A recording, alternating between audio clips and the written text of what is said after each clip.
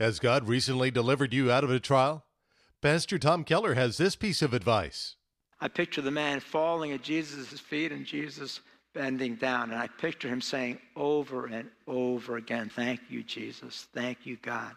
And you see, this is the relationship God wants to have with us when he delivers us after we pray. Psalm 50, verse 15, 3 steps. Call upon me in the day of trouble. I will deliver you, and you shall glorify me. We call upon the Lord. He delivers us, and we give him the glory. That's what happened here. He called upon him. God delivered him. He gives him glory. Every time God delivers you, every time you go through a trial, you pray, he'll answer, and you give him the glory.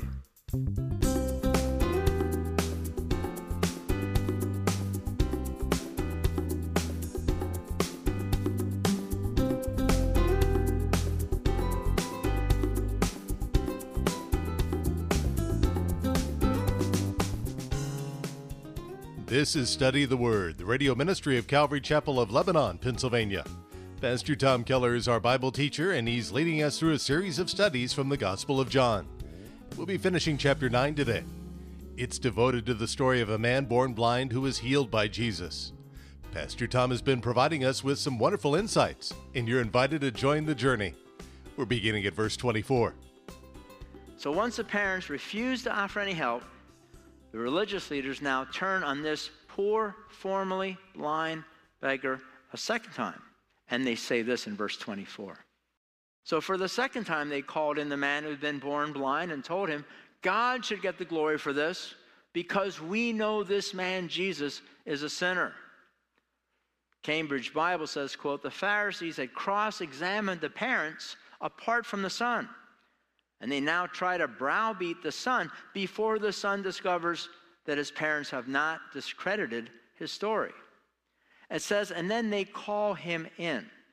This was probably before the Sanhedrin, 71 members of the Supreme Court. These were the most powerful, learned men in all of Israel. This would have been a very intimidating group of men to be called before. And these men, probably through Caiaphas the high priest, say, give glory to God because we, parenthetically, learned men, know that this Jesus is a sinner. And the formerly blind man responds with such confidence in verse 25, and he says, I don't know whether he is a sinner. The man replied, but this I know, I was blind, and now I can see. I was blind, but now I can see.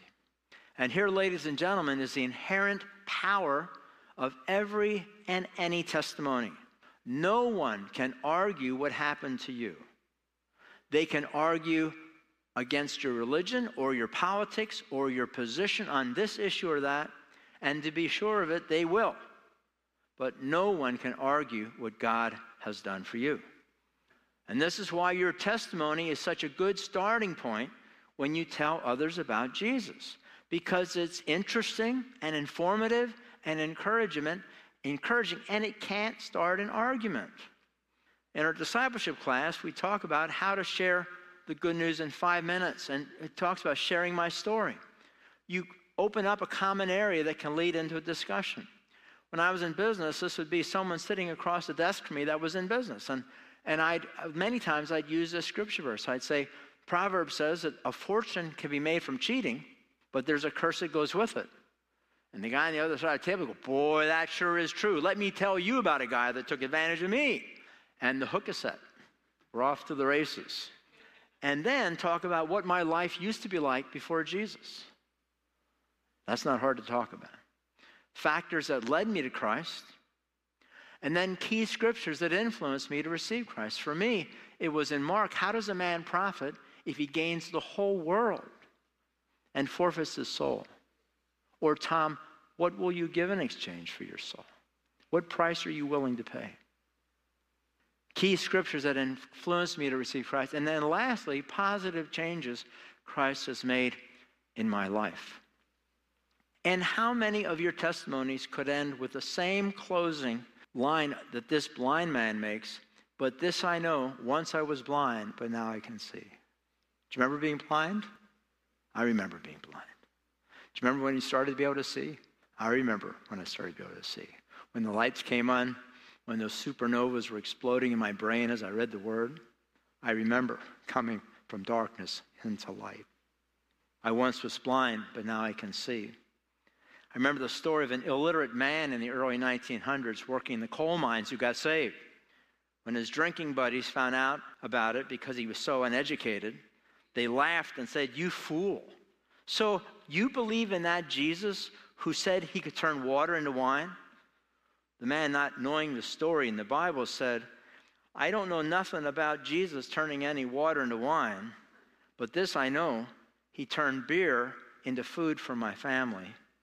I think it was Abraham Lincoln that said, "I don't care much for man's religion if it doesn't affect how he cares for his dog."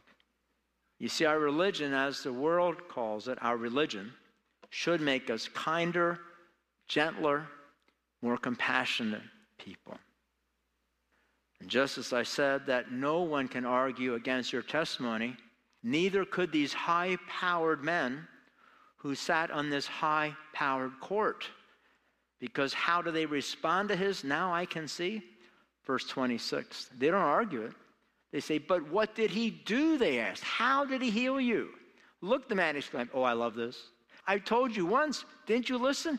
Why? Do you want to hear it again? Do you want to become his disciples too?" Oh, man, he poured gasoline on the floor and just threw a match on the courtroom floor by asking that question. All translations close that section by saying, "Do you want to become his disciples too?" Oh, my. Now, let me ask you a question. Do you believe this former blind man is sincere in this question, or is he poking? My opinion is he is very sincere for two reasons. One, being born blind, his experience of knowing the world and receiving a religious education would have probably been greatly limited. And secondly, this man is giddy with excitement. Can you see him in there looking around? And remember, folks, all that he knows about Jesus thus far has come from what the Pharisees told him. Because he didn't know who Jesus was when Jesus healed him. So I picture him there with huge, sparkling, innocent eyes, sincerely asking these learned men, "Do you want to hear my account because you also want to become his disciples?" And their response, "Yes." No. Verse 28, then they cursed him and said, "You are his disciple, but we are disciples of Moses. We know God spoke to Moses, but we don't even know where this man comes from." Why, this guy comes back. "Why, that's very strange," the man replied. "He healed my eyes, and yet you don't know where he comes from? We know that God doesn't listen to sinners, but he is ready to hear those who worship him and do his will. Ever since the world began, no one has been able to open the eyes of someone born blind. If this man were not from God, he couldn't have done it." "You were born a total sinner," they answered. "Are you trying to teach us?" And they threw him out of the synagogue. In verse 31, this man applies some very sound logic. He says, "We know that God doesn't listen to sinners, but he is ready to hear those who worship him and do his will." He said, God doesn't listen to sinners. And folks, that's straight Bible. Psalm 66, verse 18 says, "If I had not confessed the sin in my heart, the Lord would not have listened." And then he expresses a fact, a question that I am sure would have been one of the very first questions he ever asked his parents. As soon as he could formulate words, the first question, and probably an early question to many rabbis from his youth. "Mommy, has anyone who was born blind ever been healed?" "Mommy, ever?" The answer, no. The question asked, the answer, no. Over and over, no. Every single time, no.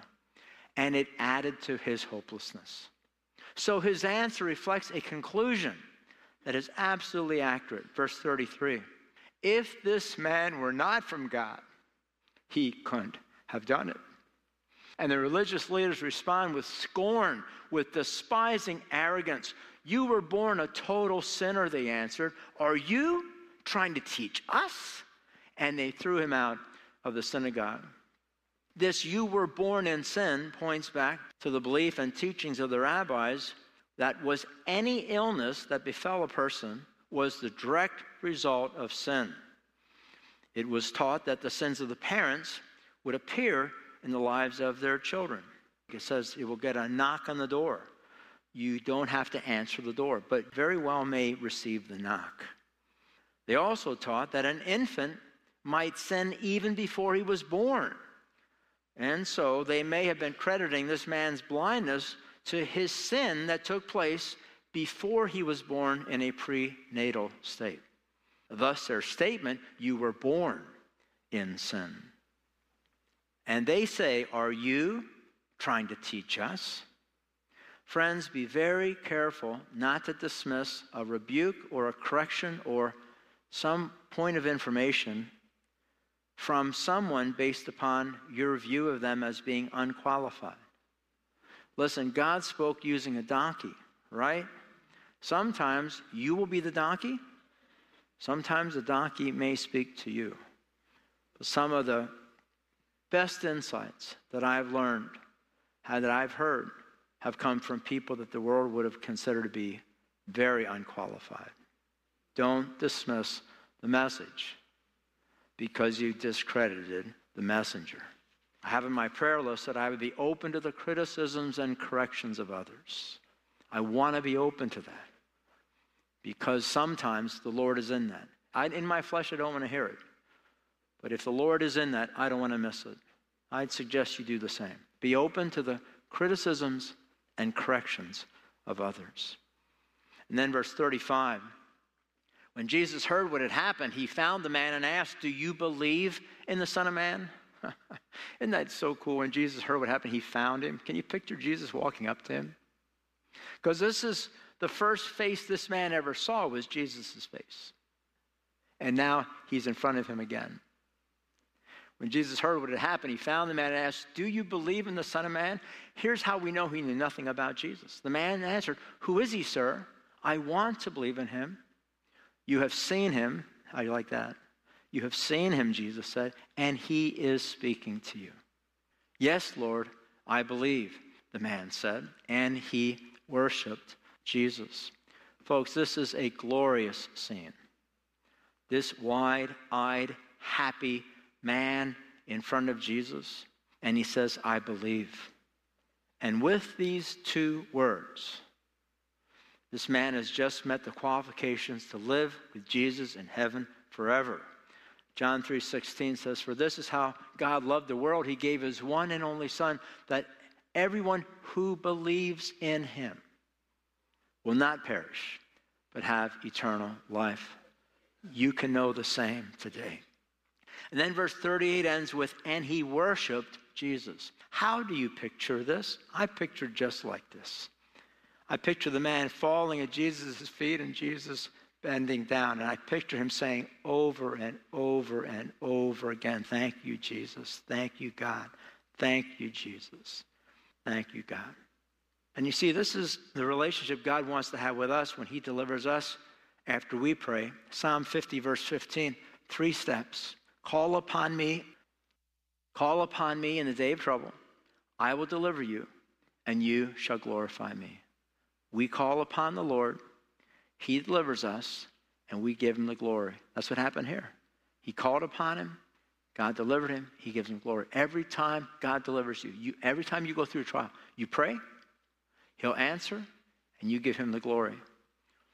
You know, I've thought about this already. Since God is not relative to time, and he knows the future from the past, when he delivers you from a trial, he already knows if you're going to thank him. He already knows through foreknowledge if you will or won't thank him.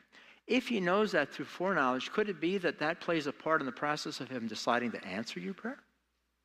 Isn't that an interesting thought? Have a grateful, thankful heart. This man did. And in that mind, as this man is worshiping at the feet of Jesus, as unto God, these religious leaders standing in the crowd, surrounding both the God-man and the blind man. As they watch this man worshiping Jesus with disgust, Jesus addresses them. Verse 39. And Jesus told him, I entered into this world to render judgment, to give sight to the blind, and to show those who think they see that they are blind. The Pharisees who were standing nearby heard him and asked, are you saying we're blind? If you were blind, you wouldn't be guilty. Jesus replied, but you remain guilty because you claim to see. Now, several conclusions can be made from Jesus' statement. Number one, God does not condemn people for what they cannot do. For what they cannot do. One of the saddest phone calls I ever received as a pastor was from a woman who listened to our program in the radio station, hadn't been in church for 10 years, and asked if I could stop by because she had a very important question to ask me. She was blind. When I went to the apartment, there was about a 40-year-old daughter there, her husband had died, who was severely disabled. She couldn't speak, didn't appear that she was able to reason, but just on the verge of being able to stay in the home with the mom. And the mom told me this. I attended a church, and a group of women asked if they could come by and visit. And I don't think, this is me saying this parenthetically, I don't think they knew she had a daughter. And she said when they came to visit, they saw my daughter and saw that she didn't have the ability to communicate. And they said, your daughter's going to go to hell because she never prayed to receive Jesus. She left that church, hadn't been to church since, and she asked me, I heard you in the radio, Pastor, is that true? What a joy it was to be able to tell her. You see, that is all too common, where churches wound people and they leave. Secondly, the reason people will ultimately be condemned by God is that they refuse to receive the truth, not because of their sin.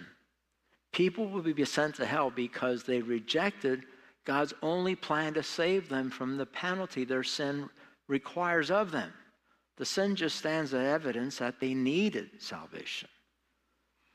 The reason people ultimately be condemned by God is that they refuse to receive the truth. Third, that pride and self-confidence, think of these 71 men, that pride and self-confidence are at the root of God's condemnation. And fourth, if a man one day stands guilty and condemned before God, they will be to blame, not God. So, how does today's lesson apply to me? In our story today, their leaders hurt one that they are responsible to care for. Does this happen today?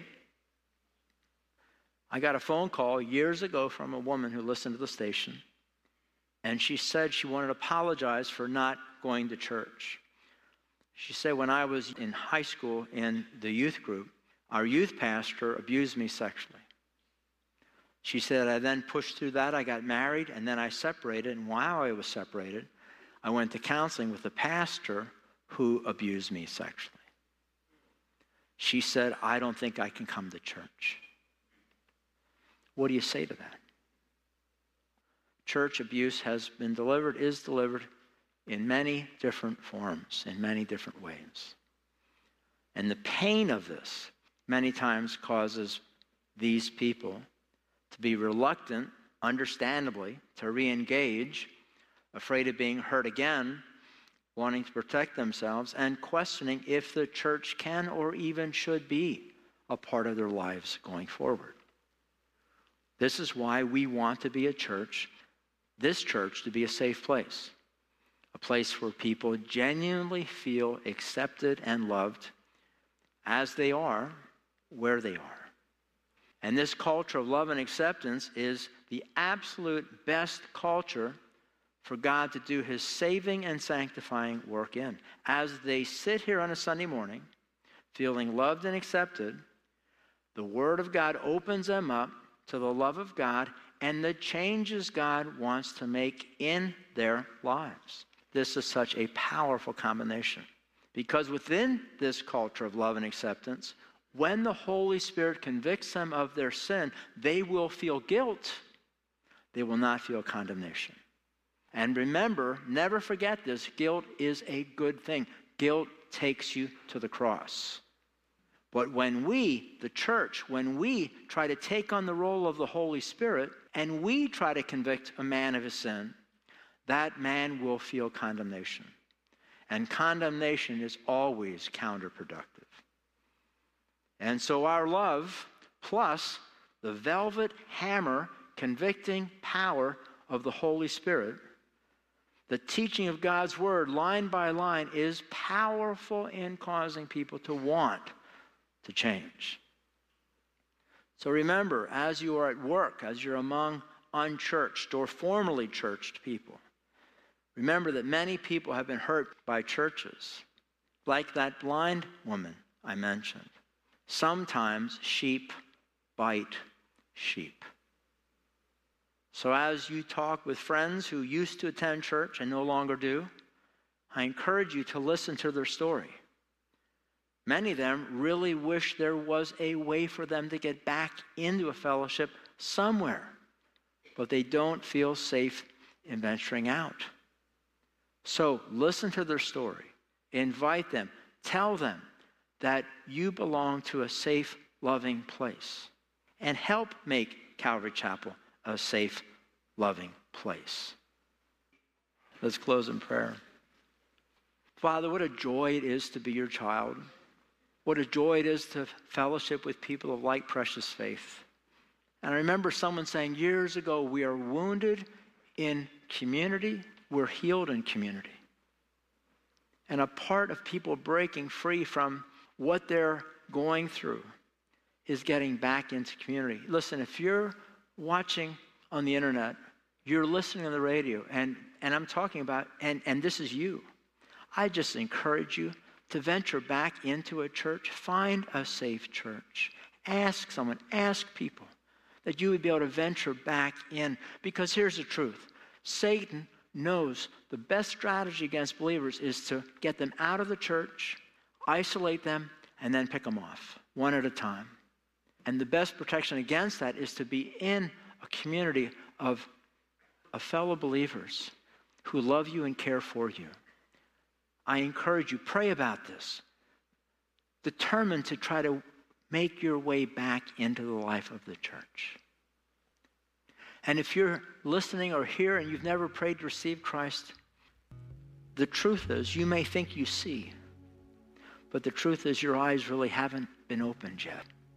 And it's a wonderful thing to have your spiritual eyes opened. If you'd like to do that, I encourage you, just pray this prayer right now. God can hear your heart. Just pray it quietly inside. Lord Jesus, I acknowledge that I have sinned. I have committed so many sins. And I ask you to forgive me. And I receive Jesus Christ as my personal Savior and Lord, acknowledging his death on that cross as payment for my sins. Thank you, Jesus, for loving me. Thank you for saving me. Thank you for your great love. Now, Lord, help us, help all of us to live lives that honor you, that point others to Jesus. And this we pray in Christ's name, and all of God's people said, amen. Thanks for joining us today for Study the Word with Pastor Tom Keller. Hear these studies from the Gospel of John again at ccleb.com, or subscribe to our YouTube channel at Calvary Chapel, Lebanon. If you'd rather have a CD copy, call 717-273-5633. If you find these studies helpful to your walk with Christ, we'd like to know. It'd be so encouraging to Pastor Tom and all of us at Study the Word. Give us a call at 717-273-5633, or write to Study the Word, 740 Willow Street, Lebanon, Pennsylvania, 17046. You can also email us through the website at ccleb.com. Study the Word is made possible through the support of our listeners. Large or small, your gifts help to make these programs possible on stations all across the nation. So thank you for standing with us with either a one-time gift or ongoing monthly support. You can give online at ccleb.com or call 717-273-5633. We hope you'll visit us sometime here at Calvary Chapel, Lebanon. For our service times and more information, go online to ccleb.com. Be sure to introduce yourself after service as a radio listener. That would put a smile on our face. You can also watch our live stream there at ccleb.com or on our YouTube channel at Calvary Chapel, Lebanon. Study the Word with Pastor Tom Keller is brought to you by Calvary Chapel, Lebanon. May God richly bless you as you study the Word. Come back next time when we'll pick up where we left off in John's Gospel as we continue to study the Word.